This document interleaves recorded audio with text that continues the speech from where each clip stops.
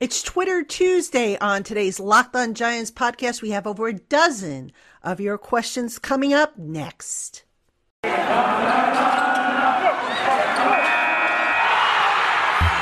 Locked On Giants, your daily New York Giants podcast.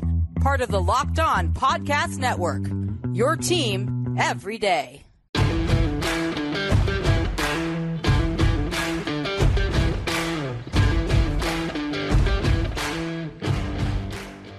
Hello, New York Giant fans, and welcome to another edition of the Locked On Giants podcast, part of the Locked On Podcast family, your team every day. My name is Patricia Traina, and it is a Twitter Tuesday edition of the Locked On Giants podcast. We have over a dozen of your questions submitted via Twitter, via our new phone number, which you can also text us at. We also have some email questions, so all in all, we have 16 questions for today's show. Great questions as always. I look forward to answering them. And before I do, I want to thank everybody, as always, for making the Locked On Giants podcast your first listen of the day or your first watch of the day. Really appreciate all the feedback that I get, and especially on YouTube, where we're still kind of new over there, but picking up some steam. So thank you to everybody. Like I said, we've got 16 questions, so let's not waste any more time. Let's get right into them. All right, we're going to kick one off with a question from Jeremy Davis, who writes, "We have talked a lot about all the good and exciting changes the Giants have made this offseason, but do you see any major red flags at this time or anything that concerns you?" All right, Jeremy, thank you for that question. I would say red flags, no. The only thing that might concern me just a tad is that Brian Daboll has never been a head coach before. And we have been down this path with Ben McAdoo. We have been down this path with Joe Judge. And those two obviously didn't work out for different reasons. I do feel optimistic that Daboll will work out. But that would probably be the only concern I would have at this point, given what I know. And right now, I'll disclaimer, I know very little as far as their personalities and how they're going to work and all that stuff. So thank you for that question, Jeremy. All right, up next, we have a question from Lou at Giants_fan81, who writes, "Wondering what is the ideal scenario for them at 5 and 7 picks. Personally, I'd love a tackle at 5, trade back, acquire more capital in this draft, and even a pick next year and draft Linderbaum." All right, Lou, thank you for that question. Right now, it's kind of hard to say what the ideal scenario is because we haven't had free agency yet. So therefore, if somebody wanted to trade up to number 5 to get a quarterback, that all is going to depend on what Carolina does. Does Carolina go and get a quarterback this offseason? If it does, then I would say maybe the sense of urgency for somebody to trade up to number 5 is going to be reduced. It's also going to depend on who signs who in free agency, what the needs are. And the other thing that we need to find out is how these draft prospects are going to work out in terms of not just the combine, but in terms of their pro days. So I think I don't think there's any one ideal scenario that I can give you right at this moment. I think if we revisit this question maybe at the beginning of April, I can better say, okay, this is what I anticipate is going to happen. So right now, I mean, I couldn't even sit here and tell you who I think they're going to draft, the Giants being they. I couldn't tell you who they're going to draft in at number 5 and number 7. I do, however, agree with you that if they can trade one of those picks to move down, preferably that number 5 pick, I would do it for a number of reasons. Number one, get a better value. Number two, you lessen the salary cap hit you're going to have to take with your draft class. So that, I guess, if you're looking at an ideal scenario, that would be it. But as far as who to pick and all that stuff, it's just too early to say, Lou. So, but I hope I still answered your question nonetheless. All right, this next question comes from Adam Garrison, who writes, "Do you see any scenario, given the early scouting reports, where the Giants use picks 5 or 7 on a quarterback?" No, they're not drafting a quarterback, Adam. I don't think there's one in this class that, quite honestly, the value is there for them to draft them that high. So no, I don't see it. And plus, I don't know how many more times we have to say this, but John Mara himself stood in front of the media, went on the record and said he would be stunned if Daniel Jones is not the starting quarterback. Joe Schoen has endorsed Daniel Jones as the starting quarterback. Brian Daboll has endorsed Daniel Jones as the starting quarterback. Now, unless Daniel's neck is a problem and he is not ready, I don't know what further proof people want as far as, what the Giants are going to do. They need an offensive lineman.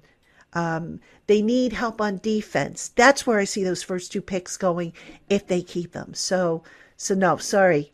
I don't see a quarterback at number 5 or number 7.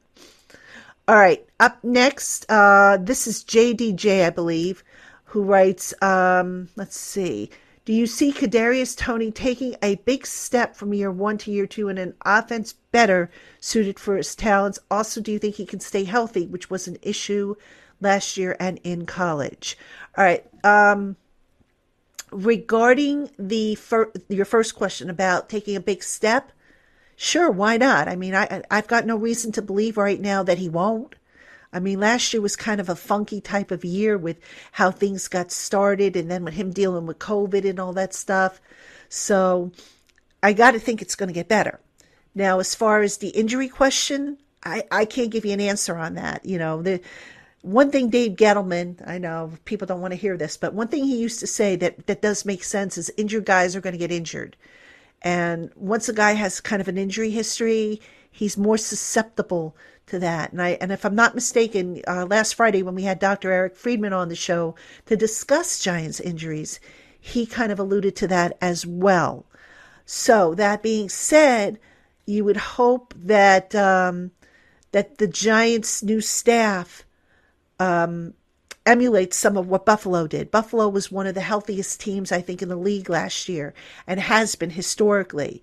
So you would hope that they would find a way to keep these guys healthy so that they're not pulling hamstrings and having calf issues and groin issues and all this other stuff that the Giants have traditionally had to deal with. So hope that answers your question. Thank you for that question, JDJ.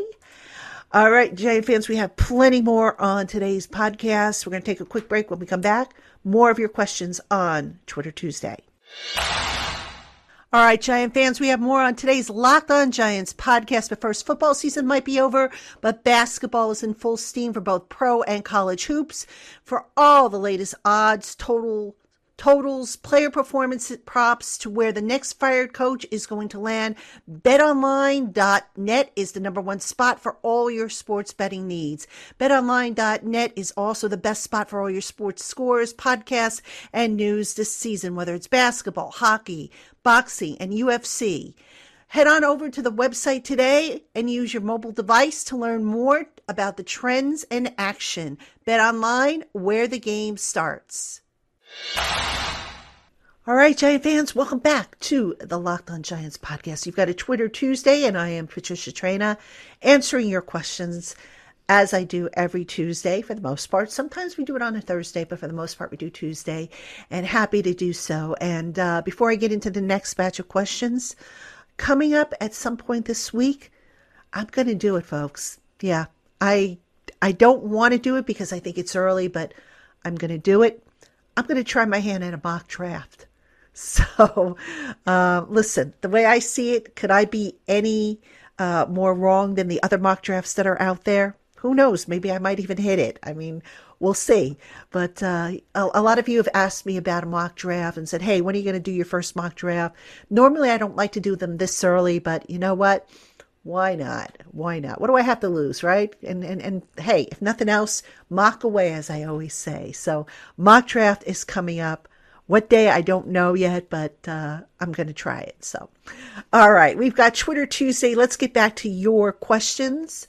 And we'll kick this next one off with Eric Campan, Mr. Trey Amigos, who asks, what do you think the eventual pathway the new GM will take with respect to the draft and free agency? What do you see the floor and the ceiling for the season being, with the fact that we have to get out from salary cap issues? And do you feel the new regime is truly behind DJ? Okay, multiple questions in there.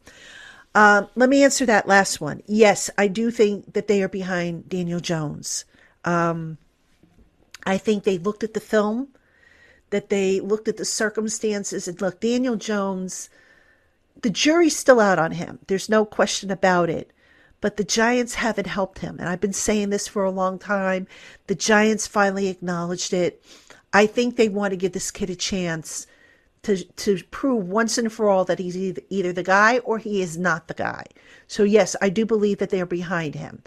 All right. Now, as far as the eventual pathway with respect to the draft and free agency, I think it's going to vary. I think down the line, you're going to see Joe Schoen do a mixture of both with more of an emphasis on the draft, which is how it should be. For this year, though, as you correctly pointed out, the salary cap is a mess, and they're going to have to clear about $40 million just to have enough room, breathing space, if you will, to sign guys and re-sign guys if they so choose to, plus pay their draft class. So this year is kind of an anomaly. I would say don't use what happens this year as the pattern for what's going to happen next year and the year after that and the year after that, because, you know, you're right. The salary cap's a mess. Any good GM worth his weight in gold will tell you the way to build is through the draft. And I think that is ultimately how Joe Schoen is going to want to do it. Now, Joe Schoen is also a scout, remember. He's got a scouting background. So yeah, I expect things to be better, and I expect the personnel selections to be better, because the Giants draft history, and I did an article on this over on Giants Country where I compared the Giants draft history of the last 5 years with the Bills, and there is no comparison. The Bills have been so much better, and I expect in time that the Giants and the Bills will be equal, if not maybe a little bit better down the line. So I'm looking forward to seeing the next 5 years how that plays out. But right now, just no comparison between the two, and that's got to change. So thanks for that question. Up next, we hear from Denise Dara. Who is your favorite and least favorite Giants hire and why? Oh, you know what, Denise? I don't think I can answer that question right now. And I'll tell you why I can't answer it right now. I haven't met the assistant coaches yet.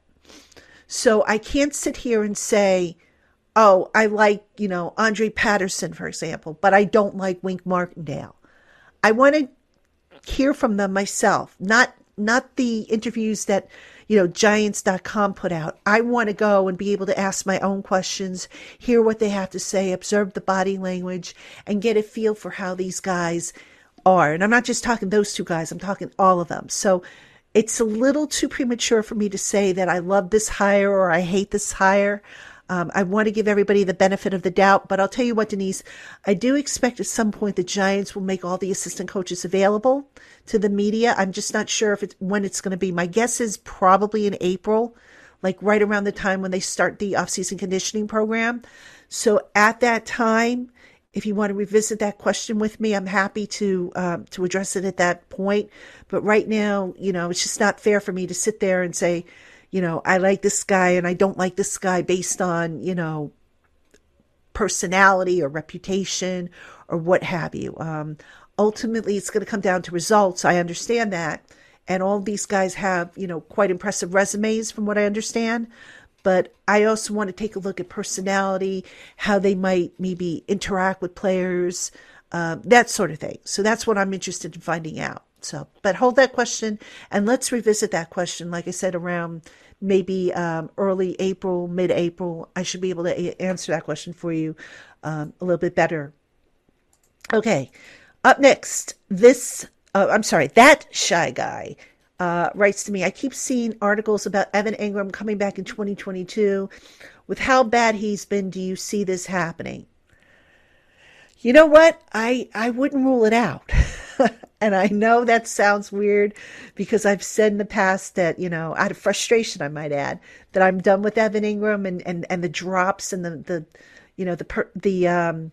concentration lapse and all that stuff. But Here's the thing I keep saying about Evan Ingram and why I think potentially he could be back on a, like a 1 or 2 year type of prove it deal. Evan is talented. And I've always said that I don't think the previous coaching staffs have gotten the most out of him. I think the closest we've seen is maybe Ben McAdoo, and when he had Evan Ingram in his rookie season.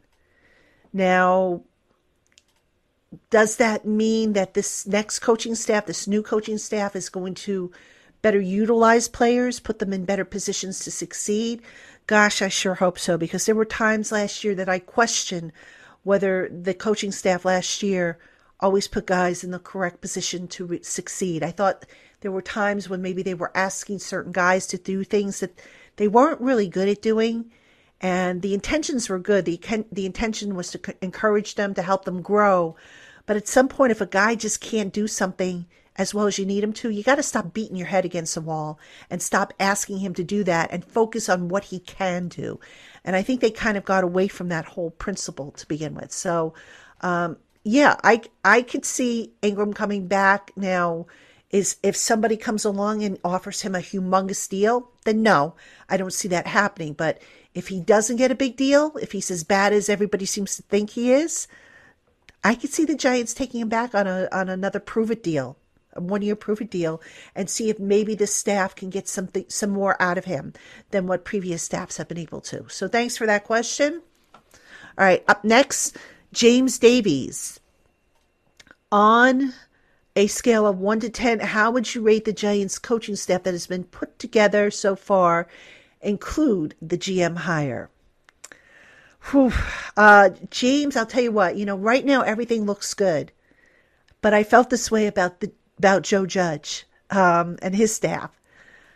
So we all kind of know what happened there. I'm a little reluctant to sit here and say, jump up and down and say that they finally got it right, because I've got to see results. As I'm sure you have to see results, as I'm sure the Mara and Tisch family need to see results. Am I encouraged by some of the things that Brian Daboll has done? Absolutely.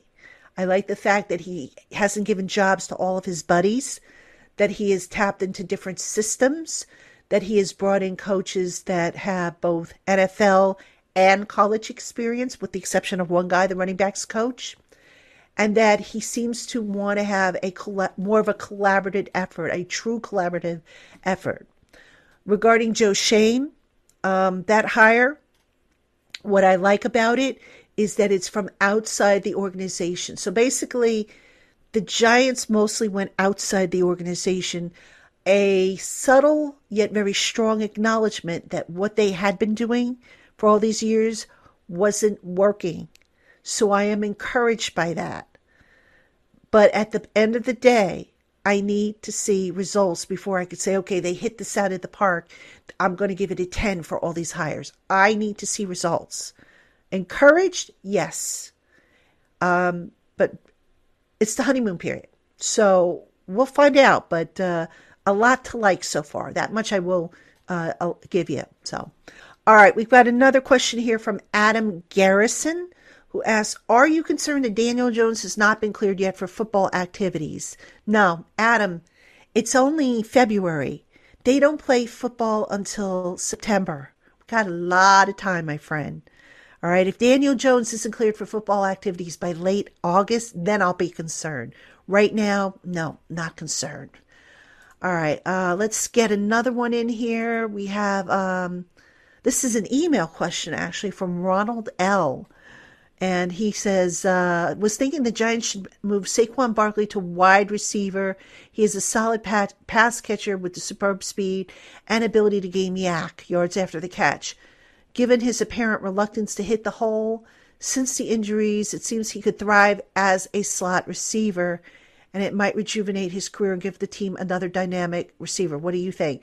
Ronald, that's interesting. You should write that, because over at Inside Football, which is a publication that I'm also a part of, that idea was actually floated, believe it or not. So it's interesting you write that. I would say, yes, it's, Saquon has shown he's at his best when he can get out into space. I would say that I'm also dismayed when I see him try to run between the tackles and he pitter patters looking for that escape hatch. So, does he have what it takes to be a receiver, a slot receiver? I suppose you could use him in that role, but, to convert him full time, I don't know. Maybe you use him as kind of a gadget player. But, right now, when I look at Saquon, and to be fair, this could be a result of injuries. I don't see the same player I saw in 2018 or when he was at college. And that, again, could be due to injuries. But the idea of moving him to receiver, that's something we did float in Inside Football. I'm not going to lie. And for those of you who are curious about Inside Football, the website is shop.insidefootball.com. And you can find out a little bit more about the publication. Basically, we do X's and O's, and we break down all the players. Right now, we have 2 issues out where we have gone into everybody's film, and we have given you like a synopsis of what everybody brought to the table, who might be back, and so on and so forth. So that's what Inside Football is all about. It's a publication. A lot of Giant fans don't know about it, but you really need to know about it. It's been around for 30 years, and I've been a part of it since, I want to say, the 1990s, early 1990s. So really enjoy it, and that's kind of paved the way for this other stuff that I do now. So anyway, thanks for that question, Ronald. That was a really good one, and that's amazing that somebody else actually thought that, because when I saw that idea, I was like, whoa. That's something you don't see every day. So, all right. One more question before we take a break. Let's see. We have something from Michael B., who wants to know something about Nate Solder. When we first signed Nate Solder, he was our only option, giving him a humongous contract when we could have had LT and Whitworth in 2017 instead of Flowers. Oh, was he our only option? Okay. All right. So, Michael, you're asking about why the Giants went with Nate Solder over Andrew Whitworth. You're actually off a little bit. So the way it went down is that Jerry Reese, who drafted Eric Flowers, defended Eric Flowers as a left tackle. I mean, I remember sitting in the auditorium and he was being asked about him. And I remember Jerry Reese saying how Eric Flowers was compatible with other left tackles in the league, because we were asking him, why didn't you sign Andrew Whitworth? Because at the time, Andrew Whitworth had an interest in joining the Giants. And Jerry just was determined to die on that hill. And die on that hill he did, because, I believe the next year, the Giants ended up cutting Eric Flowers because Flowers wasn't a fit for New York, between the attitude, between, the trouble with taking coaching, and not to mention, he's turned out to be a better guard than tackle. And all those things ended up creating the bust that we know him to be. So yeah, Jerry Reese doubled down on that. So now when Jerry Reese got replaced by Dave Gettleman, they knew that Eric Flowers was kind of on thin ice. And they also kind of knew that he was not going to be the answer at left tackle. So I know fans don't want to hear this, but this is the God's honest truth. Gettleman really had no choice but to overspend on a left tackle, because Flowers just wasn't going to work out.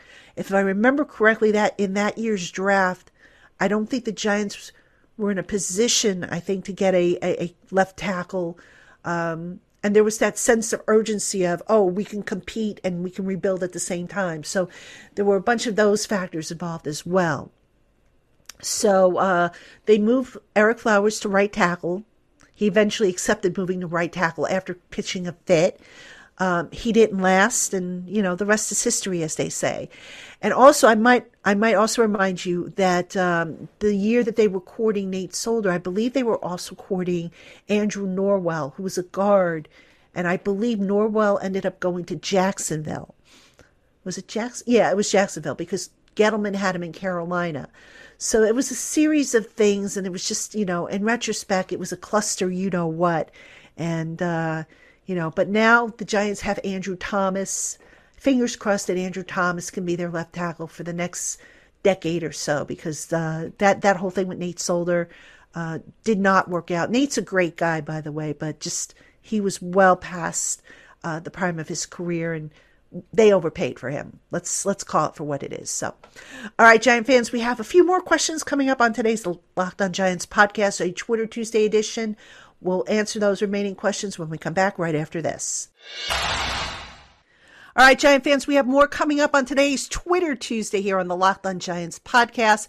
But first, with the ever-increasing number of makes and models of cars, trucks, and automobiles, there's only one place to find what you need quickly for your car or truck, and that's at rockauto.com.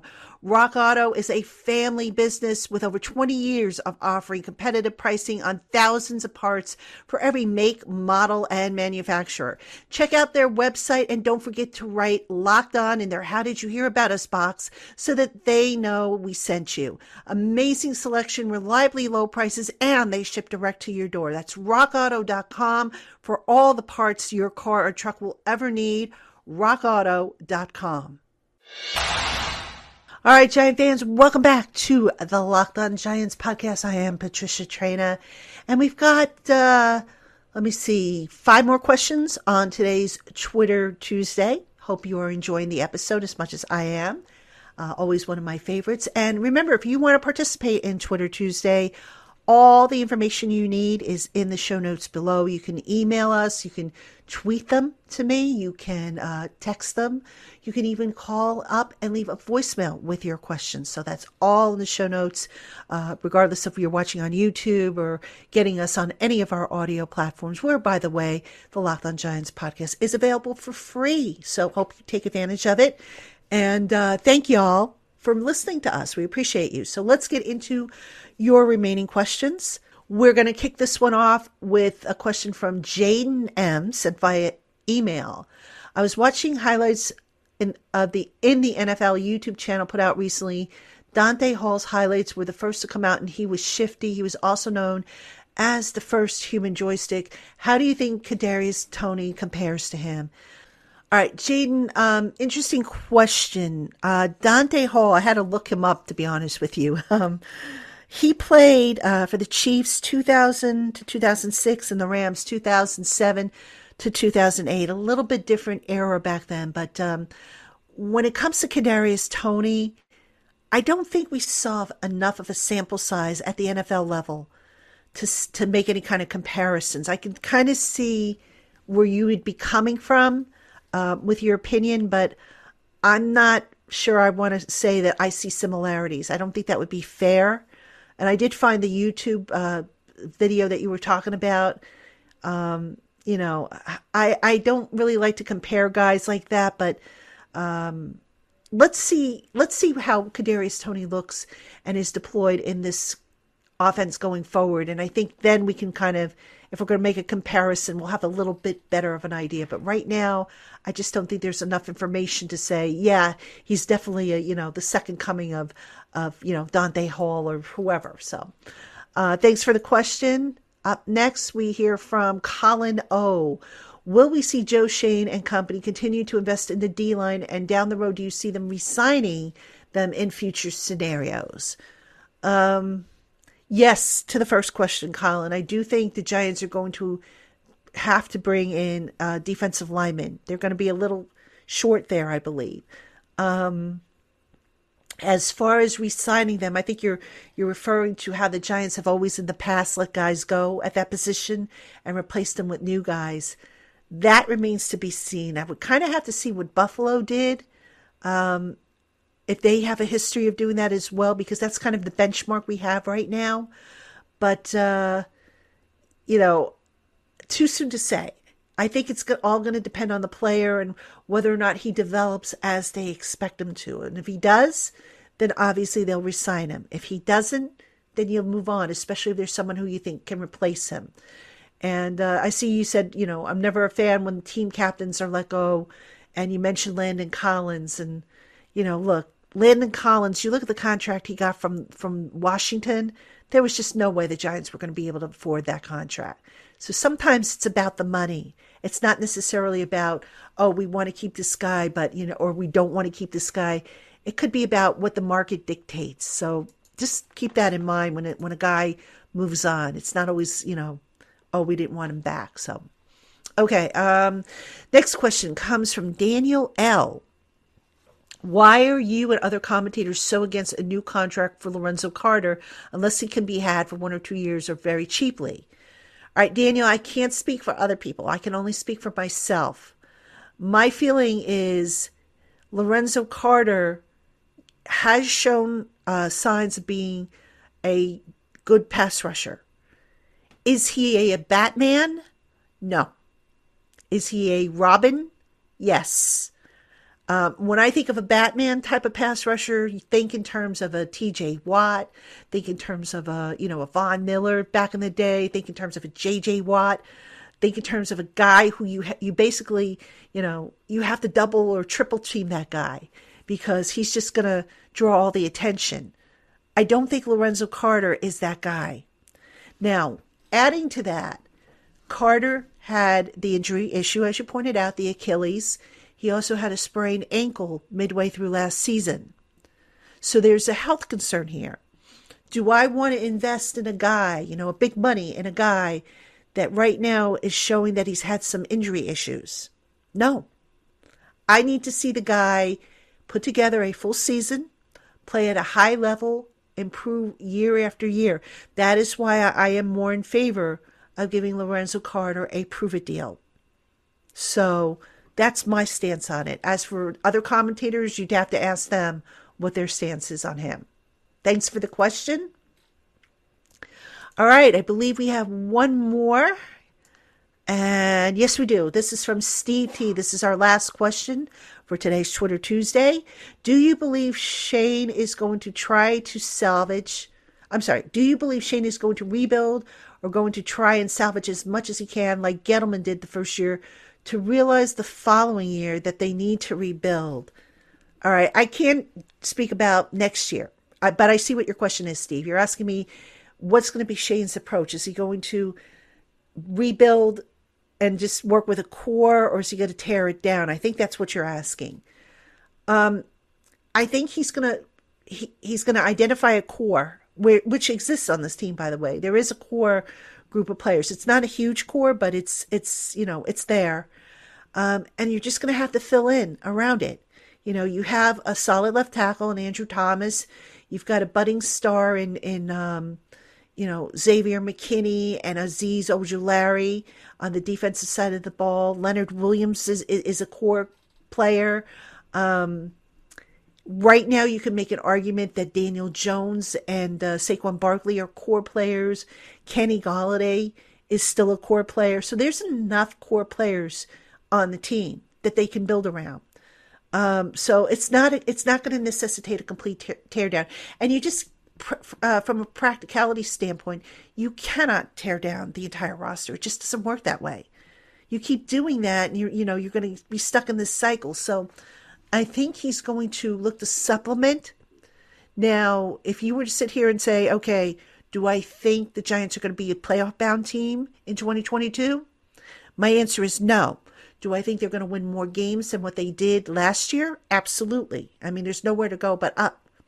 So that's kind of what I'm looking at for this coming year. Now, what happens the year after? That's all going to depend on how things work out. I can't predict that far down the line. I can only try to anticipate what's coming up in the next several months, and that's how I kind of see it going. So, all right, that is the last of our dozen-plus Twitter questions on this Twitter Tuesday. I want to thank everybody for sending in questions, and hopefully I didn't miss any. I think I went through everything, and I didn't, but if I did, I apologize, and just nudge me if I missed your question. I'll make sure I get it on the next show, or I'll get it on this weekend in Giants Country's mailbag. So everybody, thank you so much for making the Locked on Giants podcast your first listen or first watch of the day. Make sure you tune in tomorrow. I'll have a brand new show for you. Until then, everybody, have a fantastic day.